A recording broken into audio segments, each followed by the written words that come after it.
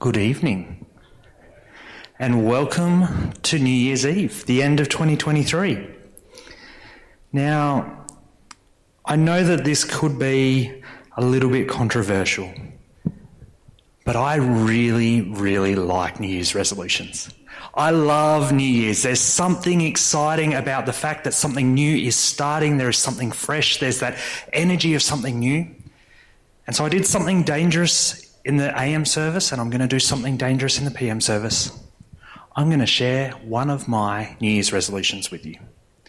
In 2024, I am going to learn to dive. Not scuba diving, because, we're in the middle of the desert, and that's way out of my comfort zone. No, I want to learn to dive into a pool. Maybe not gracefully, but at least not painfully. And this is actually a big thing for me, because every single time that I have tried, I have failed in a big way. I remember when I was at a holiday camp in high school, it was the camp where some of the campers who were younger than me taught me how to do a front flip on the trampoline. So this was a camp where I was feeling acrobatic. And then we went to the local pool, and they had diving platforms. You had the edge of the pool and the diving block and then the diving platform and then the really tall one that they wouldn't let us on. But everybody was going from the diving platform. And then some of the kids who had taught me to do a front flip said, "You could do it." I'm like, no, I can't dive. And they're like, "It's just like doing a front flip on the trampoline. You'll be fine." So I gave in to peer pressure to those who are younger than me. And I got up on the diving platform. I'm like, yeah, I can do this. I'm feeling good. And I got to the end and went, all right, just got to throw myself forward. And so I jumped and I threw myself forward, and a little voice inside my head said, "You don't know how to dive." And all of a sudden, my body stopped rotating in the air. I did the biggest belly flop that you would ever see. It was painful. Now, I didn't let that stop me. I tried it other times. I have tried multiple times throughout the years to dive, and every time I have that voice inside my head that says, "You don't know how to dive." And every time my body stops rotating at just the right place that I belly flop. And so I've decided I am not going to let that voice define me anymore. 2024 is going to be the year of the diver. See, I love New Year's. I love the idea of this line in the sand and the fact that you can do something different. You can be different. You can change. But what I want to talk about tonight is not a self-help message. I don't want to give you 10 steps to make a New Year's resolution that lasts. Instead, I want to unpack a theme of Scripture that is so close to my heart. This is a theme of Scripture that resonates deeply within me because it's something that God has spoken clearly and deeply into my life. I want to unpack the idea and the theme of Scripture that God loves us too much to leave us where we were, and instead He wants to move us forward to what He has for us. God wants to redeem us. He wants to restore us. He wants to renew us. He wants to make us new and fresh. This is one of those beautiful themes of Scripture that it really resonates deeply within me. It's one of those important ones. And I want to do it with one of my favourite stories from the Old Testament, and it's the story of Jacob wrestling with God. But before that, I want to just kind of introduce a little bit of who Jacob is. See, Jacob's one of the patriarchs of Genesis. He is one of the big characters of a big book. His story goes from about Genesis chapter 26 to about 35-ish.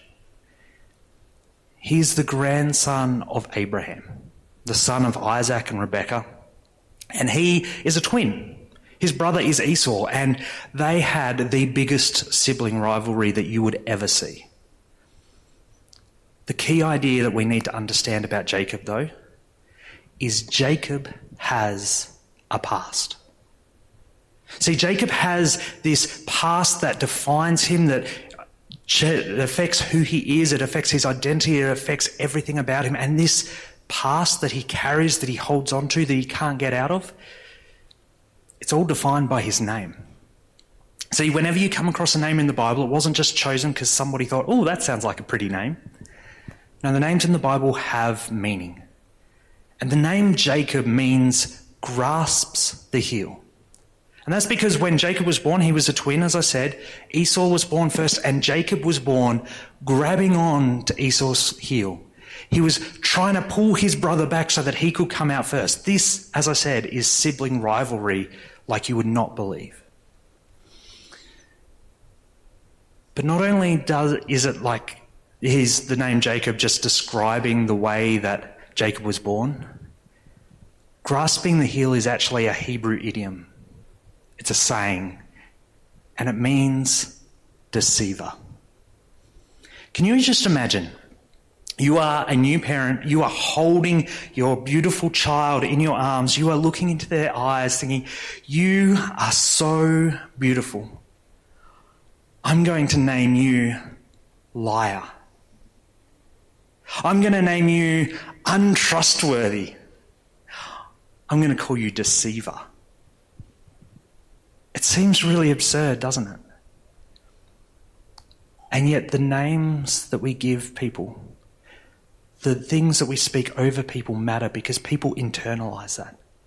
And Jacob internalized this name of deceiver, and so throughout his entire life, his life is characterized by deception. So he grows up, he's got this sibling rivalry with Esau, and eventually he decides to trick his brother into giving him his birthright. And so he takes that. And then he goes and he tricks his father into giving him the blessing that was meant for the eldest son. Now Esau is so mad at this that he is ready to kill his brother. And so Jacob runs away.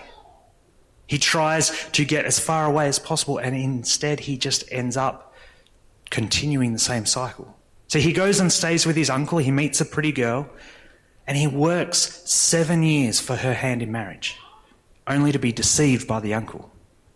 He marries the other sister. So he works 7 years more so he can marry the sister. He wants this, the book of Genesis is a soap opera. It is so full of family drama and all these other things going on. But no matter where Jacob goes, no matter what he does, his life is characterized by deception. He is either the deceiver or he is being deceived.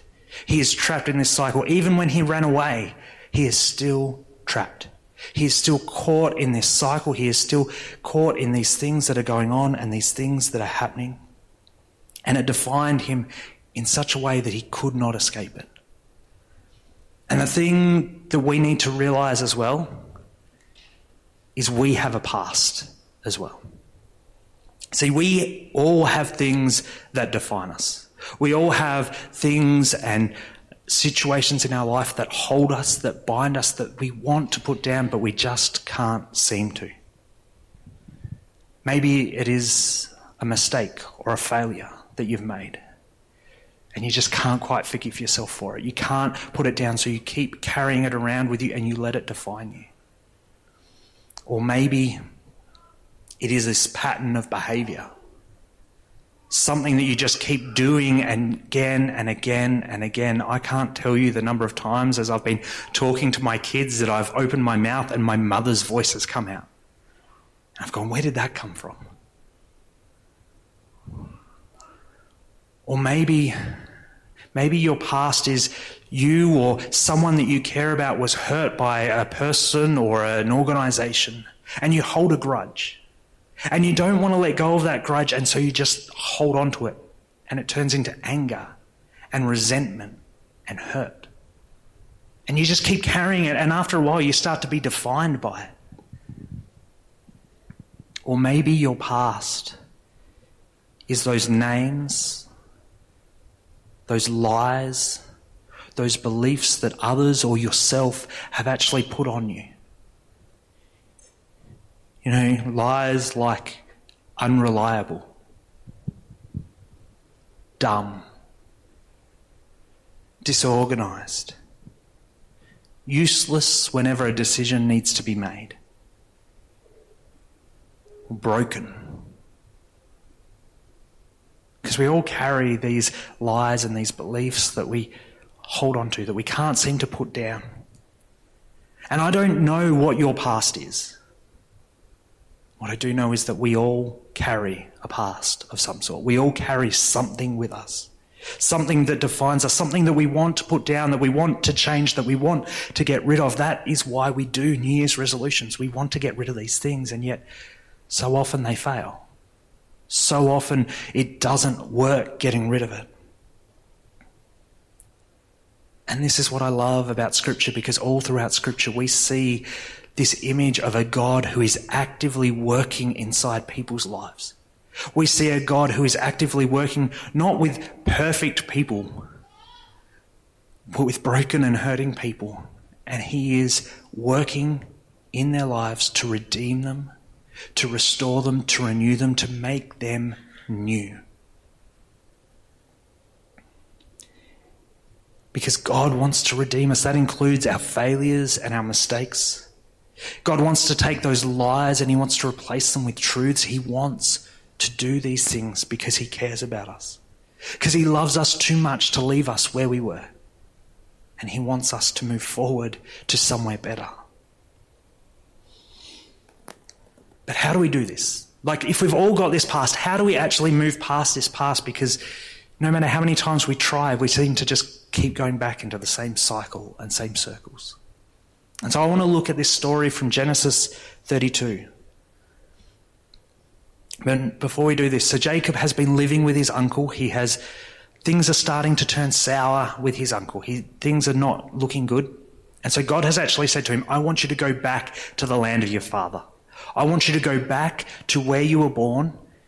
I know you're going to have to face your brother. I know you think he wants to kill you, but it's going to be okay.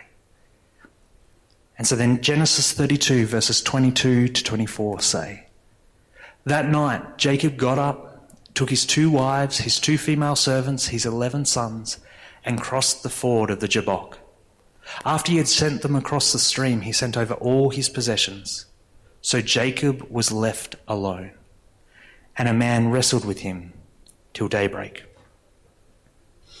You know, I look at this passage and I see this and I think, this is somebody who is stressed. This is somebody who is just overwhelmed and is needing a little bit of quiet time, who's needing to get rid of any distractions. And I can just imagine that Jacob, he's sent everybody across and he's crying out in that space, God, what am I meant to do about my brother Esau? I'm going to see him tomorrow, and I'm worried and I'm scared and I'm all this thing. And I know that the passage says that he wrestles with a man, but later on we see that he's actually wrestled with God and man. So this is an angel, this is a representative of God, this is someone who God has sent into this situation. And the lesson that we learn here with this is, if we want to deal with our pasts, we have to choose to wrestle with God. We have to choose to enter into a process with God where we actually want to deal with what is holding us and what is binding us. We need to bring our stress, our pain, our vulnerability to God and just offer it up to him. And I know that this might surprise you all a little bit. I am not an expert in wrestling. I know that is probably shocking. I look like I am. To be honest, if anybody wrestles me, I'm going to last maybe 2 seconds and then I'm going to be pinned in a very bad way. But even though I'm not aware of how wrestling really works, there are a couple of things I know. The first thing I know about wrestling is you cannot wrestle if you keep running around, if you keep running away. To actually choose to wrestle with someone means you actually have to stop and you have to face the other person. You have to choose to engage with them in the process. And that's the same here. See, Jacob has tried to run before. He ran and he just got caught in the same cycle before. We try and run and we get caught up in the same cycle. We get caught up in the same things again and again. We have to make a decision. Even though this is going to hurt, even though this is going to be hard, even though this is going to be long and painful and difficult, I am going to enter into this process.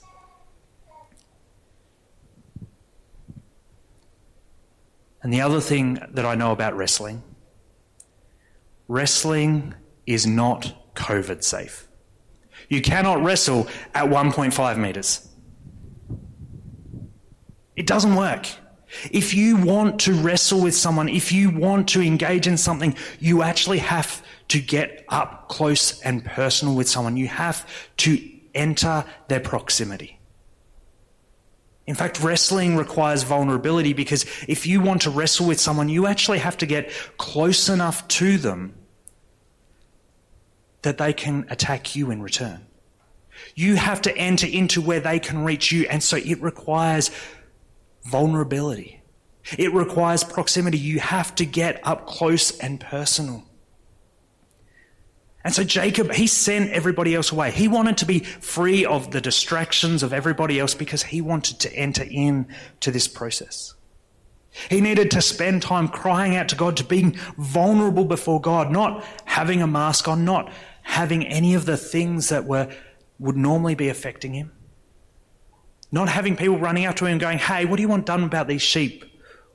He needed to be away from it all, away from the distractions. So he could actually just pour out his heart to God and go, God, what am I meant to do with this? How is this meant to work? What does this mean? This is Jacob inviting God in. This is Jacob asking God for help. And this is why I say up there, we choose to wrestle with God, because to be honest, if you choose to wrestle against God, it's going to be over even quicker than if I wrestle with someone. God is so much more powerful than us, and yet he chooses to enter into this process with us. He's not fighting against us. He is entering this process with us because God wants to redeem us. God wants to make us new. God wants to renew us and refresh us. If we're able to be vulnerable, if we're able to enter that proximity with him. And that means actually inviting his Spirit in to go, hey God, what does your Spirit say about this situation? What are you wanting to tell us? And sometimes that means getting some hard truths. Sometimes that means hearing some things that you really don't want to hear. And the other thing about wrestling, it's not something that happens quickly. Unless you're wrestling me. Wrestling is a process. It's not a quick prayer and then you're done. This is actually choosing to come back time and time again and engage with God in a process. But verse 25 says, when the man saw that he could not overpower him, he touched the socket of Jacob's hip so that his hip was wrenched as he wrestled with the man. This is one of those really fascinating ideas. He's wrestling with God and it says he could not overpower him. But again, this comes back to that idea that we wrestle with God, not against him. But in this part of the story, Jacob has not received his blessing yet. Jacob hasn't got his prize and he has been injured. Because wrestling is tiring. Wrestling takes your energy and it is dangerous. It is so easy to get injured when you wrestle. Just ask anyone who's led a youth camp of boys. Wrestling causes injuries. But here, when we see that Jacob, even before he gets his blessing, gets an injury, there's an important lesson in there for us. We are told through this, don't tap out too early. See, just think about this for a moment. Jacob, his hip is wrenched. It is I feel like that would sort of be like the dislocated, strained hip. And he continues to wrestle. Every time he moves, it is going to be shooting pain throughout his body. Every time he rolls onto that hip, he's going to be crying out in pain and it's going to be bad. And yet he holds on. He does not give up. And this is the point that I really struggle with because I don't like pain. I don't like physical pain. I don't like emotional pain. I don't like other people's pain. It makes me feel gross. And yet, when I've had to enter into this whole wrestling with God, at times there are these moments that I say to God, God, can we not deal with that? That bit's too painful. I don't want to deal with that. I'm not ready to deal with that. Can we just leave that bit alone? Can we just focus on this stuff over here? It's like saying to the doctor, hey, can you just leave the broken arm? I just need a couple of Band-Aids for my knee. Because you don't want any pain. And yet God is good. God knows what we need. God is in control, and he knows that sometimes, in order for healing to occur, sometimes in order for something to be fixed, there has to be a little bit of pain. When a doctor sets an arm that's broken, there is pain. When somebody pulls a splinter that is under the skin out, there is pain as it tears on its way out. When somebody undergoes cancer treatment, there is pain as poison is pumped around the whole body for the purpose of healing. When we actually choose to deal with our past, that thing that holds us and binds us, there is going to be pain. And so the lesson that we learn from Jacob here is don't tap out. Even though there might be pain, even though it might be so tempting, don't tap out early, because there is hope coming. There is a blessing coming. Verses 26 to 30 say, Then the man said, Let me go, for it is daybreak. But Jacob replied, I will not let you go unless you bless me. The man asked him, What is your name? Jacob, he answered. Then the man said, Your name will no longer be Jacob, but Israel, because you have struggled with God and with humans and have overcome. Jacob said, Please tell me your name. But he replied, Why do you ask my name? Then he blessed him there. So Jacob called the place Peniel, saying, It is because I saw God face to face, yet my life was spared. Here is the final part of the story. Here we see that if you hold on for long enough, if you keep holding on, even through the pain, even through everything going on, there is a promise from God. A new day will dawn. See, Jacob had chosen to stop running. He had chosen to actually face his past. He has chosen to enter into a process of wrestling with God, and then he has held on through pain, through injury, through everything that is happening. And he receives the blessing. He receives what he wants. It's after that he goes through this whole process that he gets the blessing from God.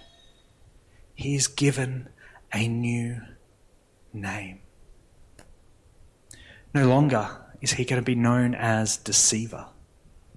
No longer is that going to be what defines and identifies his life.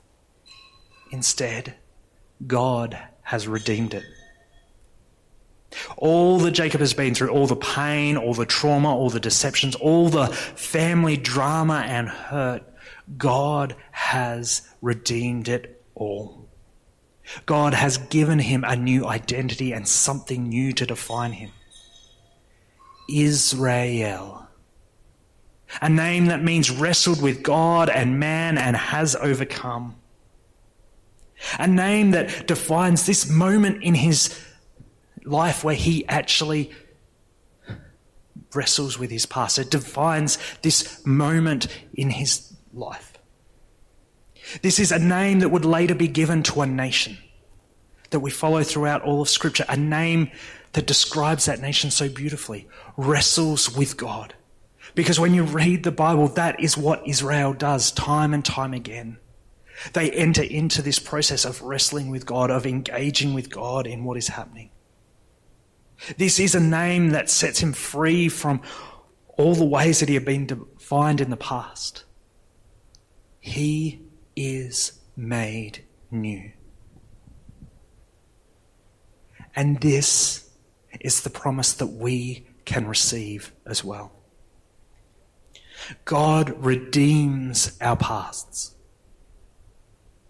The one who was known as unfaithful becomes trusted. The one who was known as broken is known as whole. Unwanted becomes chosen, adopted, child of God. Failure becomes accepted. This is the promise that we receive from God. God gives us a new name, and the Bible is full of promises that we can claim as that name. A couple of years ago, as I was going through this process with some of those things that I held on to from my past, I was crying out to God, I was wrestling with God, and I ended up writing out on a whiteboard the promises of God.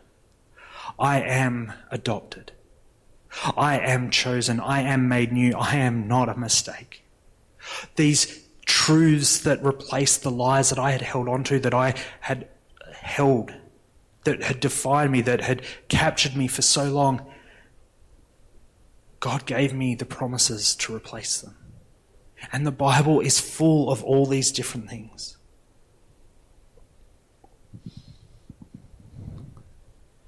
But there's something about this story that I think is just so beautiful.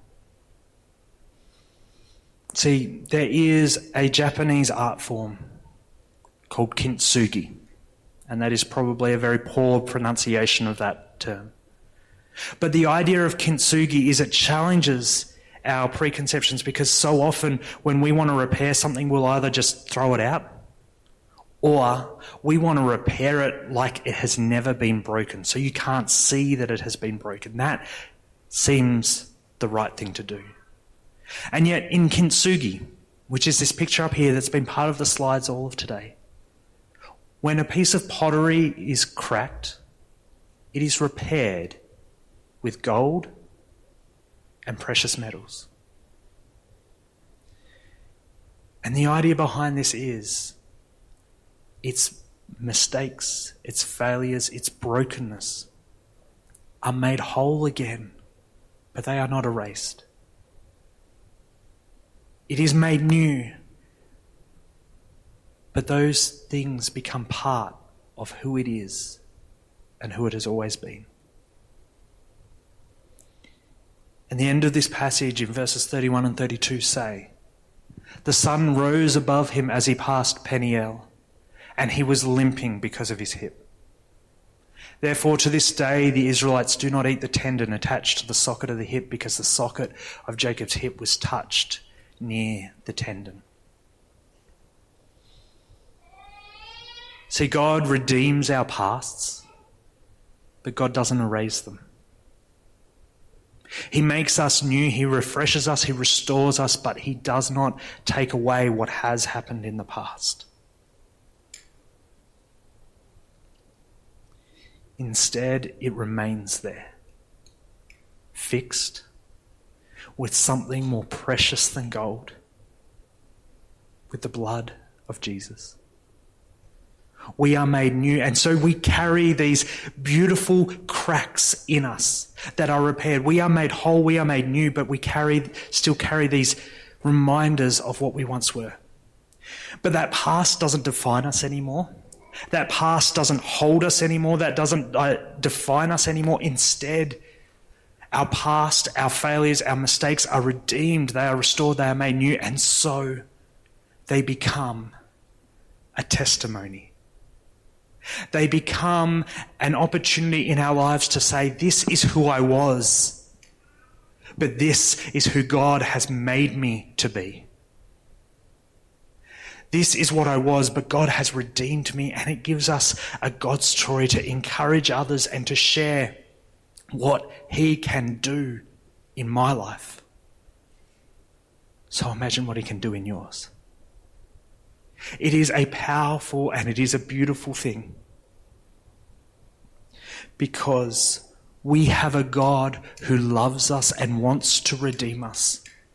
We have a God who loves us too much to just leave us where we were, and so he wants to help us to be redeemed, to be restored, to be fixed, to be made new. And so we're standing here, New Year's Eve 2023. We are about to step into 2024. A new year, a year of new opportunities, a year of new things. But I wonder, as we stand here, as we are ready to head forward? What is it that is holding you from your past that you need to come to God and say, hey, God, I need help redeeming this. God, I want to bring this to you and I want to work through it. I want to deal with this. I don't want it to hold me anymore. I don't want it to define me anymore. What is it from your past? What lies are you holding on to that you want to be replaced with truths from God that you need to wrestle with him for?